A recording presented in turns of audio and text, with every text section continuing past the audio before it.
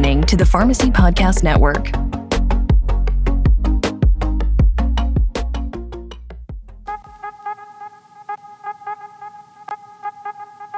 Pharmacy benefit managers, better known as PBMs, are responsible for negotiating payment rates for a large share of prescription drugs distributed in the United States. Recently, state Medicaid systems, policymakers, and national pharmacy associations have expressed concern that certain PBMs' business practices may not be consistent with public policy goals to improve the value of pharmaceutical spending. This podcast series is all about PBM reform. Listen to the discussions, share these podcasts, and help build a new pharmacy payer system which supports our independent community pharmacies, encourages fair and transparent competition in the marketplace, and most importantly, is designed to deliver the best patient care. The PBM Reform Podcast series returns. We have been out there listening to some of the experts that we follow within PBM Reform, what's happening within the court systems, as well as pharmacists changing the game. Pharmacists who are building payer models that never existed 2 or 5 years ago, cash-based pharmacists who are now building clubs in order to completely remove the PBM from the healthcare system entirety. And it really shouldn't have to be that way. That Dom Meth from Pittsburgh, Pennsylvania, rest his soul, him and his sons have been deep into specialty pharmacy and pharmacy. But Dom Meth Sr., he helped to invent one of the very first PBMs back in the 80s. And the management of the steelworkers, medications, and their needs and their families' needs, it meant so much to the healthcare systems, the physicians, the pharmacists that were prescribing.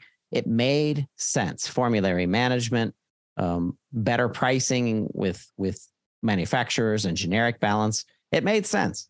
And then all of a sudden, I don't know when it happened, but algorithms and very smart lawyers and people that were getting very, very greedy entered the space of our pharmacy benefit managers and took us hostage, took the entire profession of pharmacy hostage. PBMs have implications and domino effects on pharmacy care, ranging from burnout from pharmacists, burnout from our technicians, not staffing the pharmacies correctly because they can't afford in the model that it is, almost as if a big chain pharmacy out there eating itself alive based on its grip on the pharmacy marketplace and what PBMs are currently doing in the status quo of where we're at today. So we get excited when we can welcome experts in the field of PBM reform, bringing their knowledge and experience to try to help change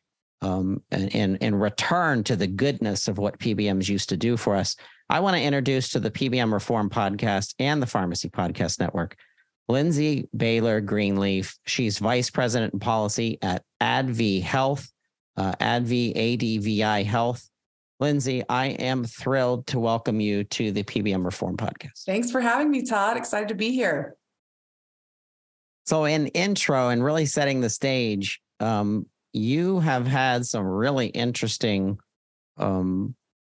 experience in the realm of PBM. You've been referenced in so many publications since I've been digging and stalking you on on Google and trying to find more content. And I went back as far as 2016, 2017, which was kind of the bubbling, the water just started to boil a little bit. Now it's going crazy about how run amok the PBMs have become. And you know very well, our United States Senator Chuck Grassley and Maria Catwell, they introduced 2 bills that seek to hold pharmacy benefit managers accountable for their practices and the rebate game and the price gouging and the pullback of DIR fees from our community pharmacists out there. Set the stage for us. What role do you play in this evolution of pharmacy care? And tell us a little bit about your work with ADV. Sure. So certainly not a new issue, as you've described. We've been tracking this troubling evolution for many years now. But at ADV, we work with a number of healthcare stakeholders, pharma, biotech manufacturers, physician practices. We have some oncology practices that have in-office dispensing that they have some real concerns around PBM practices that we're going to talk about today. Also work with medical device manufacturers, diagnostics, digital health, all things federal, state policy related, you name it, we're working on it. So with the PBM reforms you're talking about, yes, let's talk about those bills that were just introduced. Before jumping into that, might be helpful to acknowledge the massive law that was enacted last year, the Inflation Reduction Act, and the significant drug pricing reforms that were part of that. And to acknowledge that the PBMs were totally spared in that new law. So, in August of last year, the IRA passed, and it included numerous drug pricing policies, most notably government negotiation. And we put quotes on negotiation. It's really government price setting for drugs. There's a policy for inflationary penalties if a drug's price increases faster than inflation, which, typically when that happens, it's because PBMs are demanding higher rebates and manufacturers don't really have much else they can do to mitigate that, but that's okay. We have those in place now. There's also Medicare Part D benefit redesign. Helpful $2,000 out-of-pocket cap is now in place for seniors taking Part D drugs. But, as part of all of this, there's one big giveaway to the PBMs, which is the law further delays or essentially repeals the OIG rebate rule, which we won't bore your listeners too much going into too many details. But you'll recall the OIG rebate rule was the rule from the Trump administration that would have stopped troubling rebate practices that are happening in Part D. By delaying that, for complicated reasons, the Congressional Budget Office has projected that that'll save the government $122 billion in the IRA. That was one of the biggest pay-fors. So all that to say, the Inflation Reduction Act included no reforms to the PBM's business model. Their business model is alive and well. They still have 80%, of lives within 3 PBMs. All of that's the same. And a regulation that the PBMs don't like, it's now further delayed. It cannot go into effect before 2032, which is another way of saying it's gone. So with that backdrop, they got quite a free pass and a massive sweeping law last year. So now it's 2023. If you want to complain about drug prices, you want to do something on prescription drugs, there's one stakeholder that has not been touched, and that's the PBMs, and that's where the scrutiny is going to be this year. So part of the issue, Lindsay, that you're helping to bring to light is the fact that our consumers, which are being pinched, and some of them can't even afford their medications, or they're splitting tablets. They're not able to afford insulin. They're not able to afford technology like the continuous glucose monitors and so forth. It affects every aspect of medication treatment. Is the PBMs are so complex in their business models and how their business models change depending if it's 340B, if it's specialty medications, if it's your average Joe antibiotic over the counter, if it's special accounts that are set up, the rebates. It's so complex that the average consumer has no idea what's going on. And when they go to the pharmacy counter in a retail setting, and sure enough, the cashier or the technician is checking them out, and they say, that'll be $52. And they're like, wait, this time last year, it was a $10 copay. Why is it $52? Now they get angry at that tech or that pharmacy that's literally the entity that's in front of them, the healthcare provider that's in front of them. They're under the impression, wow, you pharmacies are so, gosh darn, grabby. And then the next layer, that's the first layer consumer of understanding. Second layer consumer is, no, it's not the pharmacies. Don't blame them. It's the manufacturer, that pharmaceutical manufacturer, is just ripping us a new one based on our tax about. And then it's finally the third person that has taken time to read and research and saying, no, it's actually the PBMs and the models that they've created and the once again, the effect, ripple effect, domino effect, whatever you want to say, that it's had on every aspect of medication management. not even giving our pharmacists, which is another podcast, the ability to do what they were designed to do and trained to do as PharmDs in order to do medication management and treatment modality change based on what's happening in the therapy, especially in our chronic patients.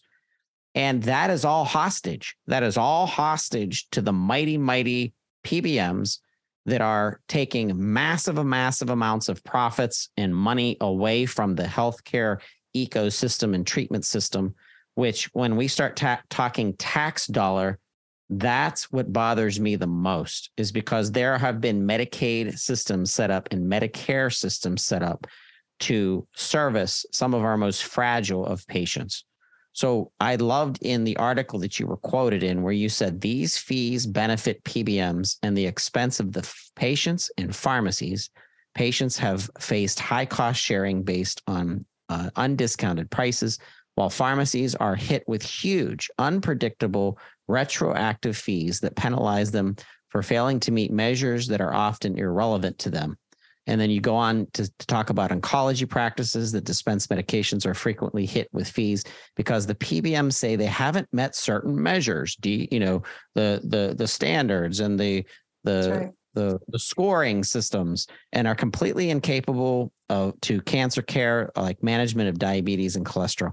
This infuriates me, Lindsay. They're benefiting from the confusion and they're benefiting from the complexity of what it is that they do and the confusion just around their role in this whole setup here. It would take policymakers in the form of Congress, CMS, or the FTC, somebody to do something, and they're most inclined to do something when taxpayers are yelling about it. You have that consumer voice loud and clear saying we're angry about this certain thing. But when the process is this confusing, the blame is often placed in the wrong places, like you talked about. Point the finger at the pharmacist, point your finger at the manufacturer. It's just so complex that it's really hard to get these points across quickly and articulately in a way that everybody's paying attention.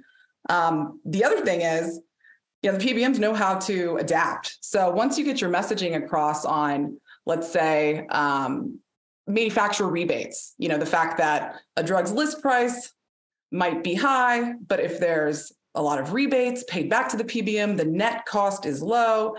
The fact, the distortions we talked about, that cost sharing is based off of that high list price, even though the manufacturer's taking home less than 50% of that list price. That whole dynamic, progress has been made.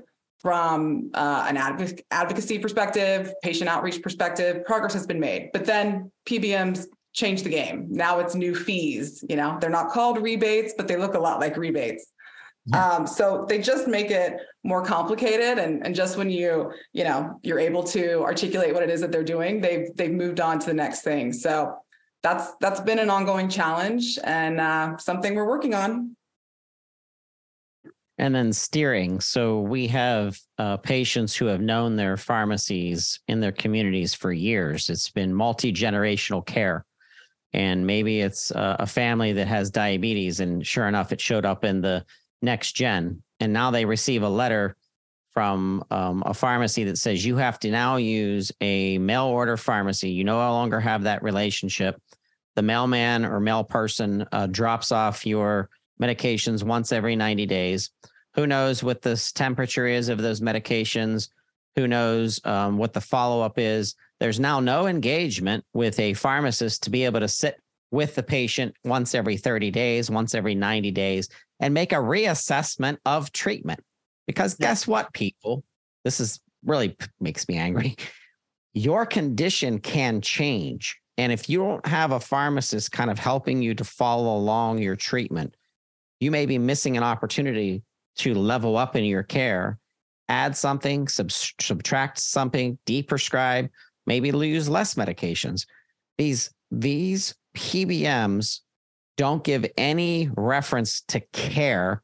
They give every reference to profiting and to how do we make more money based on the system. I never, ever see white papers from PCMA or any of the three big pharmacies that are about, hey, here's how we've improved, say the magic word, care for patients that are suffering with multiple myeloma or hyperlipidemia or some serious disease that's really impacting their everyday life and living better. It's not about the care. And that should be screaming obvious to our legislators and to our Congress and to people that are setting laws in place to stop these PBMs from, like you said, evolving with algorithms and with contracting, with making up new ways to keep that revenue rather than using it for care. Absolutely. Dr. Deborah Patt from Texas Oncology spoke to this exact dynamic that you're referring to at a hearing last week. February 16th, there was the Senate Commerce hearing on PBM transparency and accountability. Dr. Patt was a witness, and she talked about this. She said, due to the power of the top PBMs, the majority of oral cancer drugs are steered by the PBMs to their corporate affiliated specialty mail order pharmacies. The PBMs tell you this is a cost-saving measure. In reality, it allows them to effectively control the practice of medicine. We urgently need transparency and accountability. It's true. I mean, they're just taking that care aspect right out of the equation. And if we pretend for a second that the only thing that matters is money, whether the patient is on the right drug, should stay on that drug, let's pretend for some gross second that doesn't matter. From a cost perspective, there's potential for wastage. Dr. Patt gave an example of a cancer drug called Verzenio. She said that when this steerage happens, there's often times where she would have taken someone off of the drug or changed the dosage. But when the PBM has already done the steerage, that's already in motion. The script has already been filled, and you've got a whole month of Verzenio that's been wasted, and that's roughly $10,000. So, from a care perspective and from an economic perspective, it just doesn't make sense. But when you have 3 PBMs controlling 80% of lives in this country, what are you going to do? You don't have the power to push back. And it's very frustrating. It's very frustrating. And we see it. We see it, year after year, manipulation to the existing markets. Downright lies being told to Congress people about how they're saving money. I never see savings. I always hear talk about savings, especially when there's medical switching, when it's just based on a contract and has nothing to do with pharmacy care. And the physician and the pharmacist are standing there with their hands on their hips saying, how dare you change therapy that I know is going to work because I'm tracking it. I'm making sure that it's being followed up on. And then you run into the business bureaucracy that has, once again, nothing to do with care. It has to do with how much money can we make on the system in private insurance, as well as our taxpayers thrusting gobs and multi-billions, if not trillions of dollars into the system. And once again, it's being sucked out, and we're leaving the patients without the care that they need. And boy, I tell you, when I talk about CVS and some of the antics, I absolutely love the pharmacists that I've met at CVS. Some of the most passionate pharmacists that are in the business, and how they want to be more effective, and they are even hostage in their own dysfunctional family. That it seems like the tyrant parent of the family is this, greedy fat person that is not paying attention to, wow, if I just let my pharmacist execute on the modalities and plans and treatments, we could heal people. We could have people feeling better. We could get them more services based on the money that we're missing and or wasting, so that pharmacists can do telemedicine, digital therapeutics that are now coming up, pharmacogenomics, testing your DNA, Lindsay, to make sure that your DNA is absorbing the medication that you're intended to have, and paying for that test and saving money. There's a savings. Why not put a patient on a specific psychotropic, knowing that they're going to work that drug the way that it's supposed to be used and leveraged, instead of just throwing these blind darts at a dartboard, and then once again, medical switching happens within 3 months. So it's a nightmare. It's literally a nightmare. The tests around whether a certain drug is appropriate for you, based on a certain drug that a physician intends for you to have, that's the part that gets me. They don't care what the physician wants you to have. It's all about what does the PBM think you should have? And it really frustrates the physician practices, the oncology groups that we work with, the amount of time that they spend on the phone and the number of employees that they have to hire where their only job is to sit on the phone with PBMs and fight it out and say, no, my patient really does need this certain drug. You can't have us have step therapy, have a step edit where they take this other drug before they get access to the drug that I'm telling you they need to have. And they're often telling us that the folks that they're fighting this out with at the PBMs, they're not always doctors. They're sometimes nurses. And if they are doctors, they're not from the same specialty. So, at best, they're talking to another physician that's not an oncologist. It's really egregious. And I don't think patients realize how much work goes into getting them access to the appropriate drug. It's just so much time and energy from the providers. So bring us up to date, and I'm excited about how the FTC seems to be joining the fight. But I need someone at your level to kind of clarify what position that they've taken, as well as the data that can continue to be given to them. And I'm also talking about if other PBMs are listening to this podcast right now, that are the fiduciary PBMs, the transparent PBMs who are also on our team fighting for reform, to give the data, to give as much data as possible to the FTC so that they can continue to dig into meaningful trade within the space of pharmacy benefits. But can you give us an update on how the FTC is being positioned? Yes. So there is an FTC Section 6B study that's underway. It's called a 6B report that we're waiting to come out.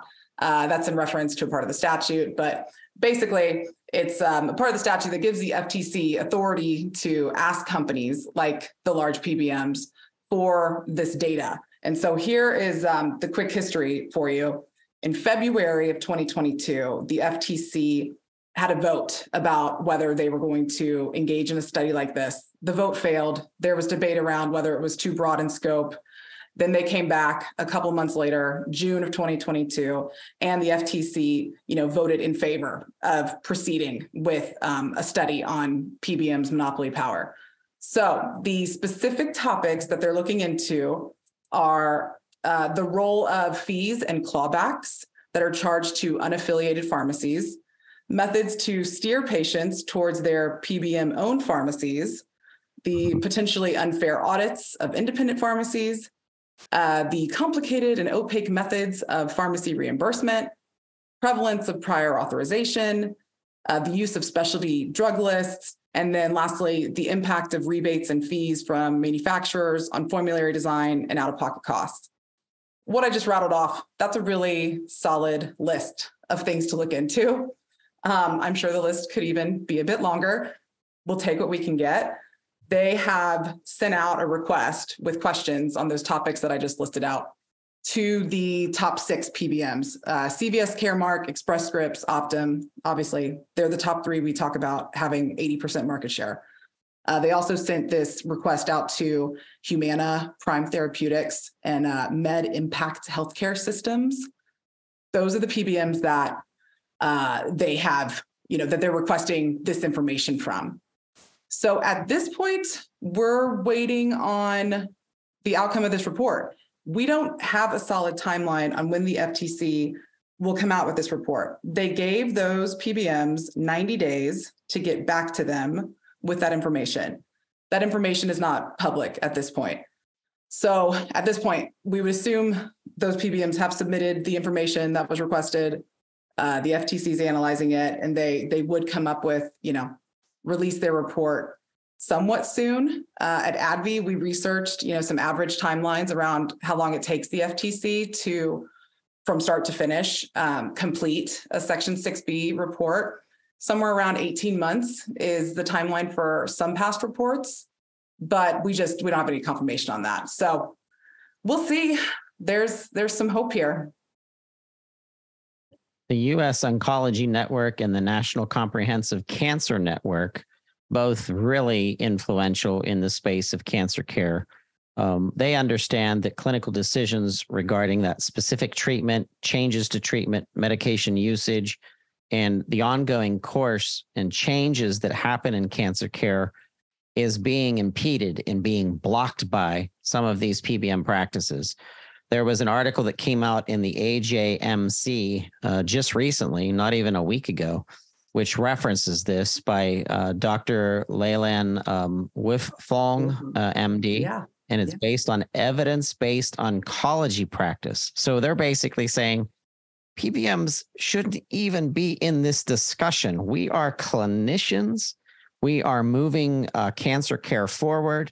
And here's what we've discovered. Let's execute. Let's move forward with the treatment. And they're hitting a brick wall with prior authorization, assuring that it's the PBM's way. It's not the cancer specialist way. It's not the pharmacists in, taking data in response to medication, a 7-day, a 30-day, how are you feeling 90 days into treatment, responding back and tracking back to the physician and the specialist saying, hey, let's make an adjustment to the, this JAK inhibitor or change this medication. No. It's all driven by the hostage taking, as I keep saying, from the PBMs. And it blew my mind when I read this article from the AJMC. There's also some reports from COA, the Community Oncology Alliance, that I recommend everyone take a look at. They're called, the reports are called PBM Horror Stories. And it's a compilation of various oncologists that are members writing into COA with patient-specific examples of what they've had to go through to get their patient access to the drug that they prescribed. It is, like the title implies, horrifying. There are months that go by, and these people are not complaining about something minor or mild. This is cancer. Every minute counts. And they give examples of how, the patient's condition has declines in their outlook for, a favorable prognosis. It goes down. Like, these are real consequences. And it's often the PBM is just slow walking you. It's kind of like you have to prove how bad you want this drug. And it's running out the clock, really. Are you going to give up and just do what we told you to do in the first place? Or you're going to keep fighting? Okay, eventually we'll let you have what you said you needed all along. But it might take 3 months before you get there. It's really, really terrible. And they have some horrible examples in those reports. Lindsay, what is your call out to our listeners right now listening? We have policymakers listening. We have pharmacy owners. We have association leadership. The APHA is involved. The NCPA, the National Community Pharmacists Association, is involved. We have a organization that's part of our network called PUT, Pharmacists United for Truth and Transparency, that's done a tremendous amount of work. But what's your call out to organizations listening in right now as to how they can literally help you, help them, help patients, and designing better pharmacy care and PBM reform? I think the patient perspective, the patient-driven examples, as I mentioned in the COA horror story reports, those are incredibly effective. Not to minimize the voice coming from everybody else in this, supply chain here, the manufacturers, the pharmacists, the providers, obviously really valid concerns that everyone's raising. But when it comes to policymakers, they listen harder when it comes to a patient perspective. So I think we just have to keep amplifying those voices and those stories and keep aggregating them in an organized fashion to just make it clear just how this all really does impact patient care that should be driven by providers like doctors and pharmacists, not folks sitting behind a desk based in another state, not specialized in a certain area. We got to get it back to the way you'd think medical care should work. So yeah, amplifying the patient voice is a big one. Well, that's good advice. And I know that there are community pharmacy owners listening in right now that have patients that call them that know them, that have known their whole family for years. They're part of the community that cry on the shoulders of their pharmacists saying, what can I do to change this? So you're absolutely right. We've always encouraged community pharmacists, independent community pharmacists to have a legislators' day where they invite pharmacists to their operation. They show them how they care for patients. They show them their computer systems and management, and obviously sign in a non-disclosure and get these politicians involved in really understanding the grassroots issues of how this is impacting community health and public health, and how that PBMs are literally a public health threat. They are one of the biggest public health threats right now with the status quo, not PBMs in general. When I opened up the show, I told you and told our listeners that there was a need and a meaning for good, well-run PBMs that are patient-focused, allowing our physicians and our pharmacists and our specialists to do what they do best, heal people, stabilize people, get their chronic conditions under control and move forward.